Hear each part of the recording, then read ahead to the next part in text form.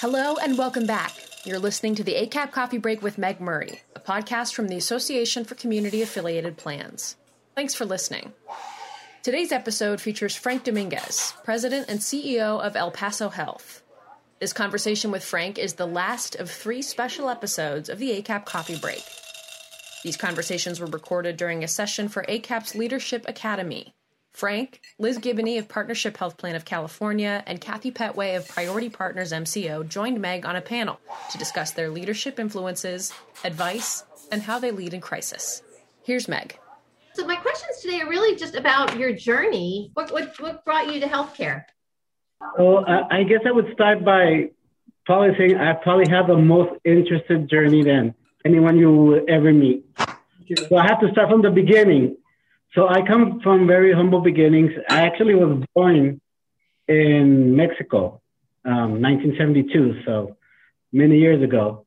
All the way through elementary, high school, I tended to be one of these childs. So this story goes also for parents out there that struggle with their kids. When I got to high school, I never carried a book and still passed all my classes. I didn't have a locker in high school. I decided to drop out my senior year of high school because I thought I was the smartest person in the world and I was going to make it on my own. Actually, my brother, who's 10 years younger than me, got a college degree before I got a college degree. So when I went out to I went to retail and I worked for Target for many years. And I had a knack for understanding customer service and understanding big picture. So at Target, I went up the ranks pretty fast. And right as I got married, I was offered an opportunity to go into their training program to be a store manager, I was going to be their youngest store manager in Texas. I was barely 22. And they were already I didn't have a college degree and they were going to allow me to go into the program. But my wife didn't want to move to Midland, Texas, because that's where my training was going to happen. So someone that had managed me at Target had moved into the healthcare space because they got their degree. And she was working for a small TPA business here in El Paso. And called me and said, why don't you come and work for me over here as a customer service agent? I go, I don't know nothing about healthcare. I haven't used a computer in a long time besides what I use at work. But I did the move. And within a few months, I hated it. I thought it was the worst thing in the world. But as I started one of the things I always done throughout my life, I approach every job, no matter if it's white collar, like a blue collar worker. So I try to learn all the departments as fast as I can. I volunteered in every area. And when I got the opportunity to jump over to Centene, which is Superior here in Texas, I made that move without understanding what the government programs were, taking a chance on government programs. So when I got there, it was very eye-opening to work in a government program, HMO. And the same thing, slowly I learned every single department. I knew that I didn't want to work for a for-profit a few years in because I saw kind of what the mission was. So I always knew, throughout my life, I always wanted to do something that was my passion and that the job had to fit what I wanted to fit, right, to work with me. So when the opportunity that came to El Paso Health they were a struggling plan. So I came as a supervisor, and like most of us probably here in the room, I had to learn every department, and I think I got promoted 9 times in 9 years until I got the role. And I had the role now for 7 years. And I think the biggest lessons learned that I have is that once I went back and got my bachelor and my master's, is that I always had that talent. And I knew that I could learn almost every aspect if I put in the work. I think what I've learned is how valuable your people that support you are into your success. So I think that's always going to be key for anyone's success, is to surround yourself with talent so you can be successful. Just talked a little bit more about what are those leadership skills that you've seen other people use that have helped you? I think primary for me is always going to be my mother. And even though, in Hispanic culture, it's always the father that is really the face of who people see. But the reality that in many Hispanics, it's the mom that shapes a lot of the kids' growth and their growth in the future. Some of the mistakes I did, I don't blame my mom for it. It was mistakes I did because I took accountability for the decisions I made as a teenager. But my mom's ability to lead a family who had very little and to always feel like that we were missing anything made me see how effective communication can create this atmosphere of happiness and an atmosphere of wanting to do more. So in healthcare, I try to apply that, and I watched two people over the years. One of it, Meg, Carol, who was the former CEO here, and another person was Irene Armendariz, who I met at Centene. What they both showed me is how you have to have passion for what you do, and that it has to be the right fit, and that you don't have to sit with someone to learn.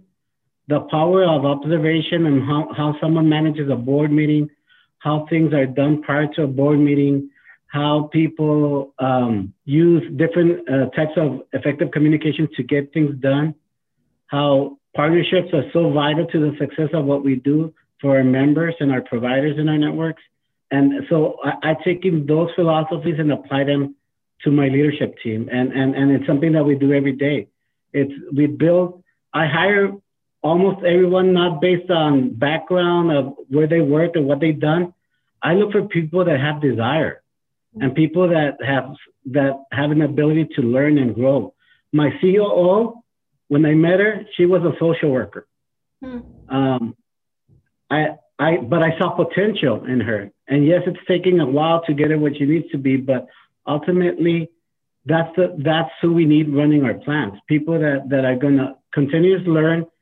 The learning curve never ends, even for CEOs.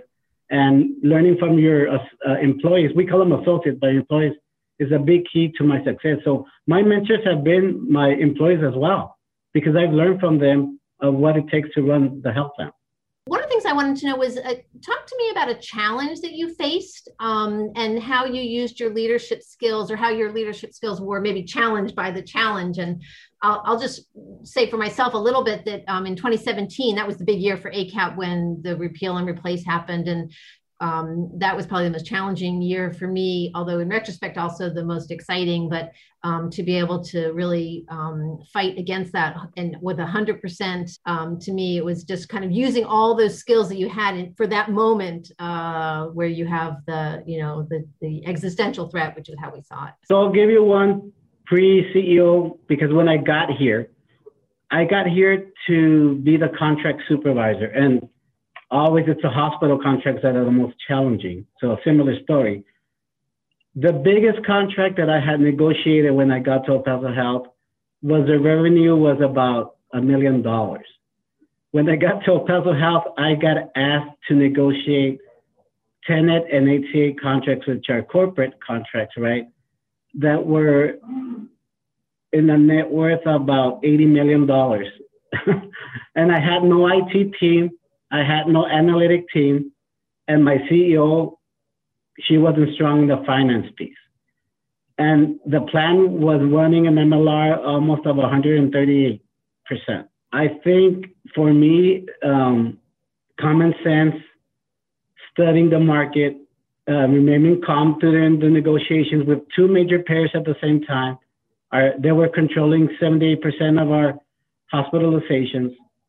And being able to negotiate those two contracts really made my mark. And that's what generated my path to all these promotions. But with all those promotions that happened to me, I got to only spend like a year in each of these roles. And when I got to Senior Director of Operations and then spent a year there, and then I got to VP of Operations and spent 11 months there, and then Carol decided, the former CEO decided to leave. The board had more trust in me than I had in myself. They made me interim for 2 months, and then they gave me the role. So I had to learn to be a CEO without ever attending an executive plan consortium. I never had attended a board meeting in Austin. I hadn't been part of any of those things because I was more operations than anything else. I think what I always tell people is that all those challenges that we face, and then when we face challenges of meeting budgets, it's always go back to common sense, because many of these issues can be resolved based on the experience you had. And if you really understand all your departments and how they work, you can really find solutions to the problems you have, because in many of those things, a lot of times our employees tend to have this narrow view of stuff. And if you help them open their eyes a little bit for the bigger picture, you can overcome those things. So I think for me, it's been the journey to become a CEO, because Carol left the company and she didn't get to spend time with me because she had other commitments in her personal life. So she went back to Phoenix. So I was kind of alone in the health plan with no experience under me. So that was the challenge for me. Okay. We had a couple questions in the chat, and one from Eric. He asks, and I'll just throw this out generally, is can you talk about your upward movement challenges from being a director to becoming a C-suite executive? And what were some of the biggest learning curves that you experienced when you made that jump from director level to C-suite? I think for me, the biggest hurdle was replacing Carol, who was she was a very popular CEO and very different styles of running the organization. And me coming from a for-profit company, a lot of people still didn't believe that I had the same passion for the nonprofit. And because I bypassed everyone that was remaining that didn't get promoted to the CEO job, that kind of served as a challenge for me to get those people to believe that I was with them in the journey and the mission of the company. So one of the first things that I did when I took over is we all sat down and we looked at our mission and vision, so we could all agree and all have input on what the next chapter of the company would be.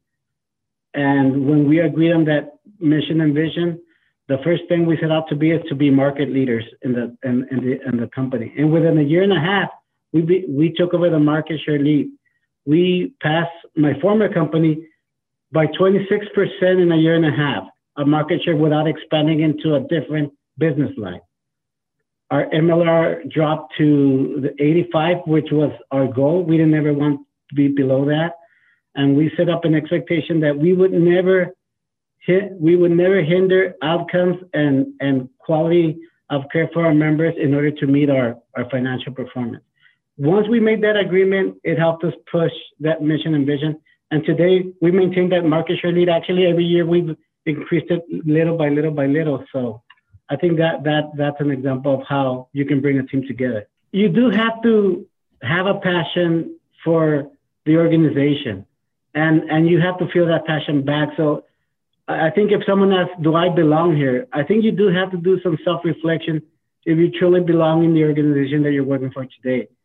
Because I have always supported people that have gone and ventured into the for-profit world. And if that was a better role for them, great, because that is what makes them feel comfortable. Some people have come back to the nonprofit world and because they felt that they didn't belong in that other world. And that's also okay. When I made the change, I knew that I had a passion for this community because I'm an El Pasoan through and through. And when I wanted to do well because I felt I was representing El Paso and I was representing people that were in the Medicaid space, even in my family. So you have to have that passion for the company that you work for. Isabel just asked a question about best practices for balancing work and life, especially as your work, as you go up the ranks, your work increases. How did you handle that? And for me, I think I'll give you the bad example and probably one of my regrets over this journey. I became CEO at the age of 40, so kind of young to take over a plan. I think in a 10-year span, I must have been taking no more than 5 to 6 days off a year. And it caused me to miss on many of the things I could have done with my 2 kids. Now that my kids are, one's barely starting college and the other one's in high school, the last 3 years I have really reflected on taking vacation with my family, making sure I spend a lot of time with my family. I think in 20 years, I've never had a sick day taken. And I think that goes back to my upbringing because I grew up, again, my grandfather ran a ranch and we would wake up at 5 in the morning and we had to help in the ranch. So I always get to work at 7, and people still ask me, why you're at 7 if you're the CEO? Because I'm just used to it. But now what I've learned to do is if my kids have an event, something at school, my daughter's going to present on a science project, or my son's going to do running an event, or whatever they're going to do, I show up now. And I force myself out the door now, because I think you do need to self-care. These jobs will drain you. And ultimately, if you're not in the right headspace because you are thinking of what you're not doing for your family, then you bring that to the office. And you need to separate that. And you need to give yourself time to self-reflect. If we open our eyes and adjust our work schedules and how things can be done by home or in the office, and we don't have to be in the physical office, I would challenge that today. We have a process right now where I just met with everybody in my management team and telling them that someone that does their work in 6 hours and does it effectively is as good as someone that takes 20 hours to do the job. We're not asking you to be workaholics. What I'm asking people today now to be is innovative, open-minded, and use people's talents to get jobs done. Start using your workforce to be successful. So I think we do have to change that mindset that we have to work 18-hour days to be successful. We're in a new generation. Us that are old school, that are the 9-to-5 people, we need to adjust to the new generation. And if they're talented enough to do the job in 6 hours, why don't you reward them for those 2 hours? Or why don't you give them the 4-day schedule? So we as leaders have to adapt so we can get that mindset off. Because I think some of the bigger companies do offer those things where they let people be creative and be able to meet their jobs and have a lot of downtime. We have to be the same way. There's no need for us to work 16-hour days if we don't have to. Tony had a good question about talk about the aspects of the job that you missed from before you were in the C-suite. I know for myself, I was a policy analyst, and sometimes I love to get my fingers back into some issue and be the lead on it. And I always tell my staff, I still got it. And that feels so good. How do you handle that? And what is it that you miss from before you were kind of in the executive level? As for me, I miss running the plan day to day and being in all these meetings. I think my other chiefs have politely removed me from all those meetings because I get involved in almost in the little bitty problems. So they actually have asked me to let them run the plan. And when there's problems, they'll come looking for me. But it does get lonely because I'm a people person. So what I do now to fulfill some of that, we do have about 50% of the staff back because we were fortunate to get vaccinated because we're part of a hospital district, is that every morning I walk around and just go talk to people and see how they're doing and ask them about their families and ask them about their job. And if I meet someone new, where they came from. But it gives me a chance to still feel part of the everyday work that they do and just reiterate how much it matters for us. Because I think for me, that's a big of what drives me to be successful is making sure I can still have a touch point with all the employees in the plant. Thanks for listening. Don't miss an episode. You can find and subscribe to the ACAP Coffee Break wherever you get your podcasts. And when you do, give us a shout on Twitter using the hashtag ACAP Coffee Break. We'll put you in a drawing for a Starbucks gift card. So the next time you tune in, your coffee's on us. Thanks for listening. We'll see you next time.